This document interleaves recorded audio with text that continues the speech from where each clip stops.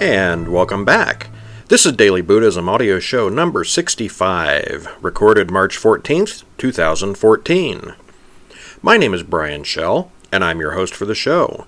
You can find the text as well as all links mentioned in this program and all past episodes on the website at www.dailybuddhism.com.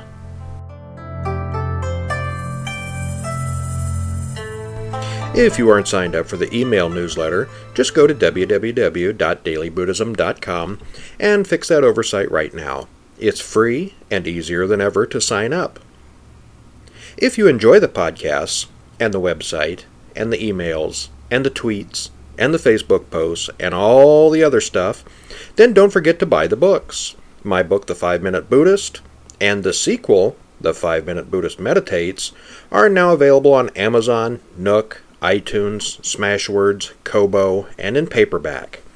You can get it from pretty much any place that sells books, so ask at your local library or independent bookstore if they don't already have it on the shelf.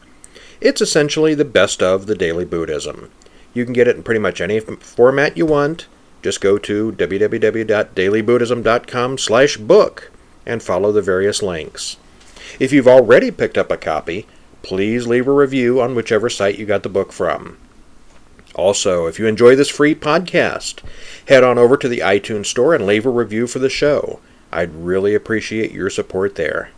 And now let's get on with this week's show.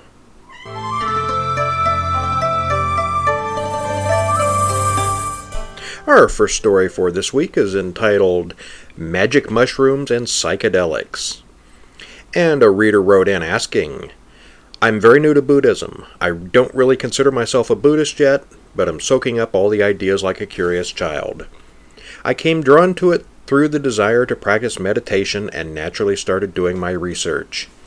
My question is this. I know now that it is Buddhist practice to refrain from alcohol and drugs in order to keep a clear mind and so as to not do harm to others.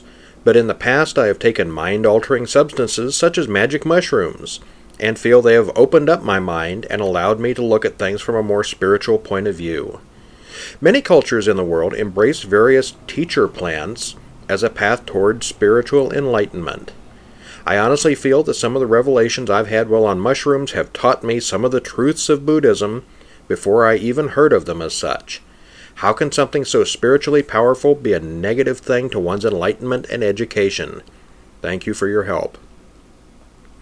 Well, my response to that is, because it's not real. The prohibition against alcohol and drugs are not solely for the purpose of avoiding doing harm to others, as you say. They're there because they cloud your judgment and make meditation more difficult. Those other cultures that you speak of don't place the same emphasis on meditation and reaching enlightenment as Buddhism does. A Buddhist wants a clear mind. Remember right mindfulness and right concentration?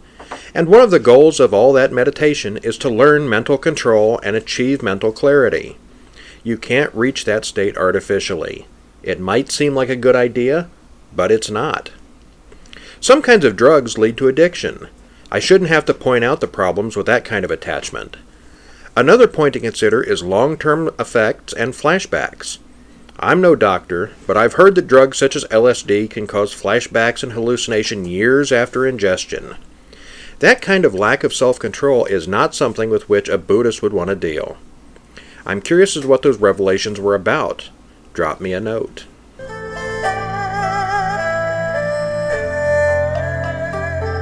Next up, we have one called Breaking Up is Hard to Do. As usual, a reader wrote in and asked, First of all, I'd like to thank you for the wisdom and honesty you show your listeners with answering all these questions and giving insight into the fundamentals of Buddhism. I am relatively new to Buddhism, meditation, and yoga, so your podcasts and articles are very welcome indeed. With the growing audience, you probably have received a question like mine before, but I'll give it a try nevertheless. Right now, I'm going through a difficult time as a result of the breakup of my relationship. You can say that by attaching too much to my loved ones, I face a lot of suffering now that this relationship is over. I am wondering how to find a good way to love someone with all your heart and soul, a girlfriend and stepchild in my case, but not to get too much attached.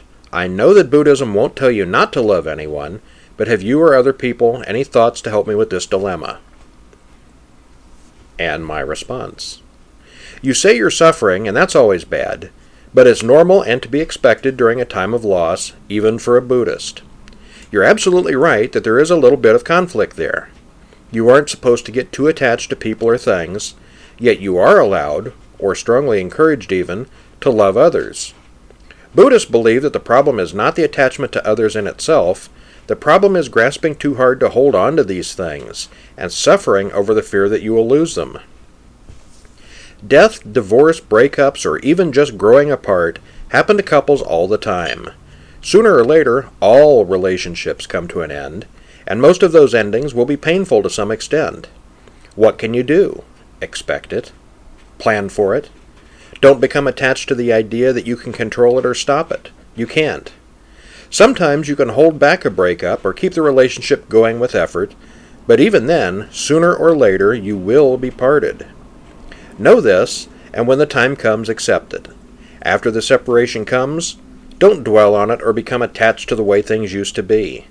Look to the future. Look to new relationships.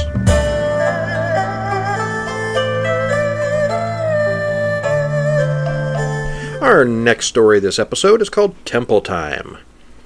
A reader wrote in, Buddhism has helped me find my path from out of suffering. Recently I joined a Mahayana temple, and I would like to know, can I stop by any temple in the daytime to meditate in the temple hall or just bow? What are usually the norms? Because I would like to stop in and meditate and respect the Buddha for 20 minutes after my work day, as it's on the way home, and the atmosphere would further my daily path. I would like to know really what are the during-the-day procedures for most temples, and what as a patron are you expected to generally follow, and what are the traditions for burning incense, for example.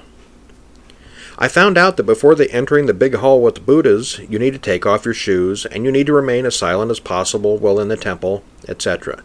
This would be of some interest to beginners, I believe. Wishing you peace and wisdom. Okay, my answer to that is the problem with this type of topic is that every temple has different rules. I could tell you about the temples around here, but they certainly won't be the same as where you live. Your best bet is simply give them a call and ask them what hours they're open. Some temples and centers in America are not very busy and may have very limited hours, while others are thriving and open 24/7. It just depends on them. The ones here in Dayton, for example, are only open a few hours on Saturday and Sunday, while they're closed throughout the week except for special events. I suspect this is normal unless you're in a very large or very diverse city. Good luck.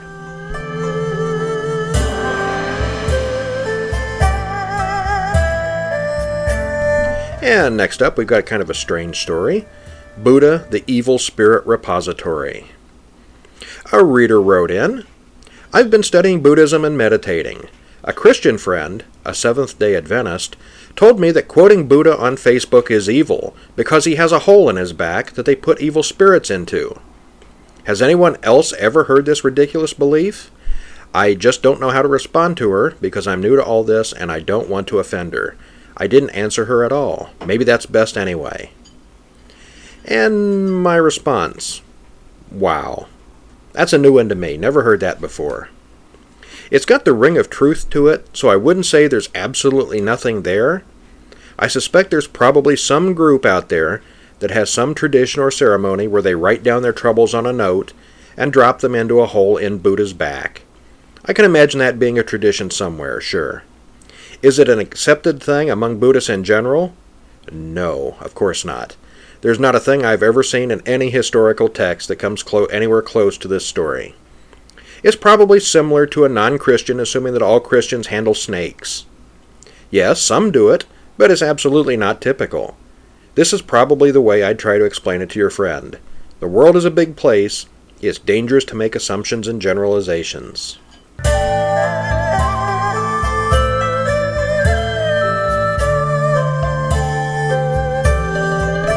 And lastly, we have our koan for this week, and this one is called The Stone Mind. Hogan, a Chinese Zen teacher, lived alone in a small temple in the country. One day, 4 traveling monks appeared and asked if they might make a fire in his yard to warm themselves. While they were building the fire, Hogan heard them arguing about subjectivity and objectivity. He joined them and said, "There is a big stone. Do you consider it to be inside or outside your mind?" One of the monks replied, "From the Buddhist viewpoint, everything is an objectification of mind. So I would say that the stone is inside my mind." "Well, your head must feel very heavy," observed Hogan, "if you're carrying around a stone like that in your mind." Okay, and that's all I have for you this week. The Daily Buddhism runs primarily from your donations, and it's easy to help out. Just go to dailybuddhism.com/donate and click on one of the options there. You can donate as little as $1 or as much as you want. Keep in mind that the Daily Buddhism daily email newsletter is completely free. All you need to do is go to the site and sign up. And it's far from daily, so you won't be getting too many emails. If you'd like to get caught up on the show, all the back episodes are available on the website, and most of the best are also included in the book, The 5-Minute Buddhist, available from Amazon, Barnes & Noble, Kobo, Smashwords, and other booksellers. Ask your local bookstore to order you a copy if they don't already have it on their shelves. And most importantly, if you have a question on any Buddhism-related topic at all, send in your questions by emailing me at dailybuddhism@gmail.com. And I'll see you next time.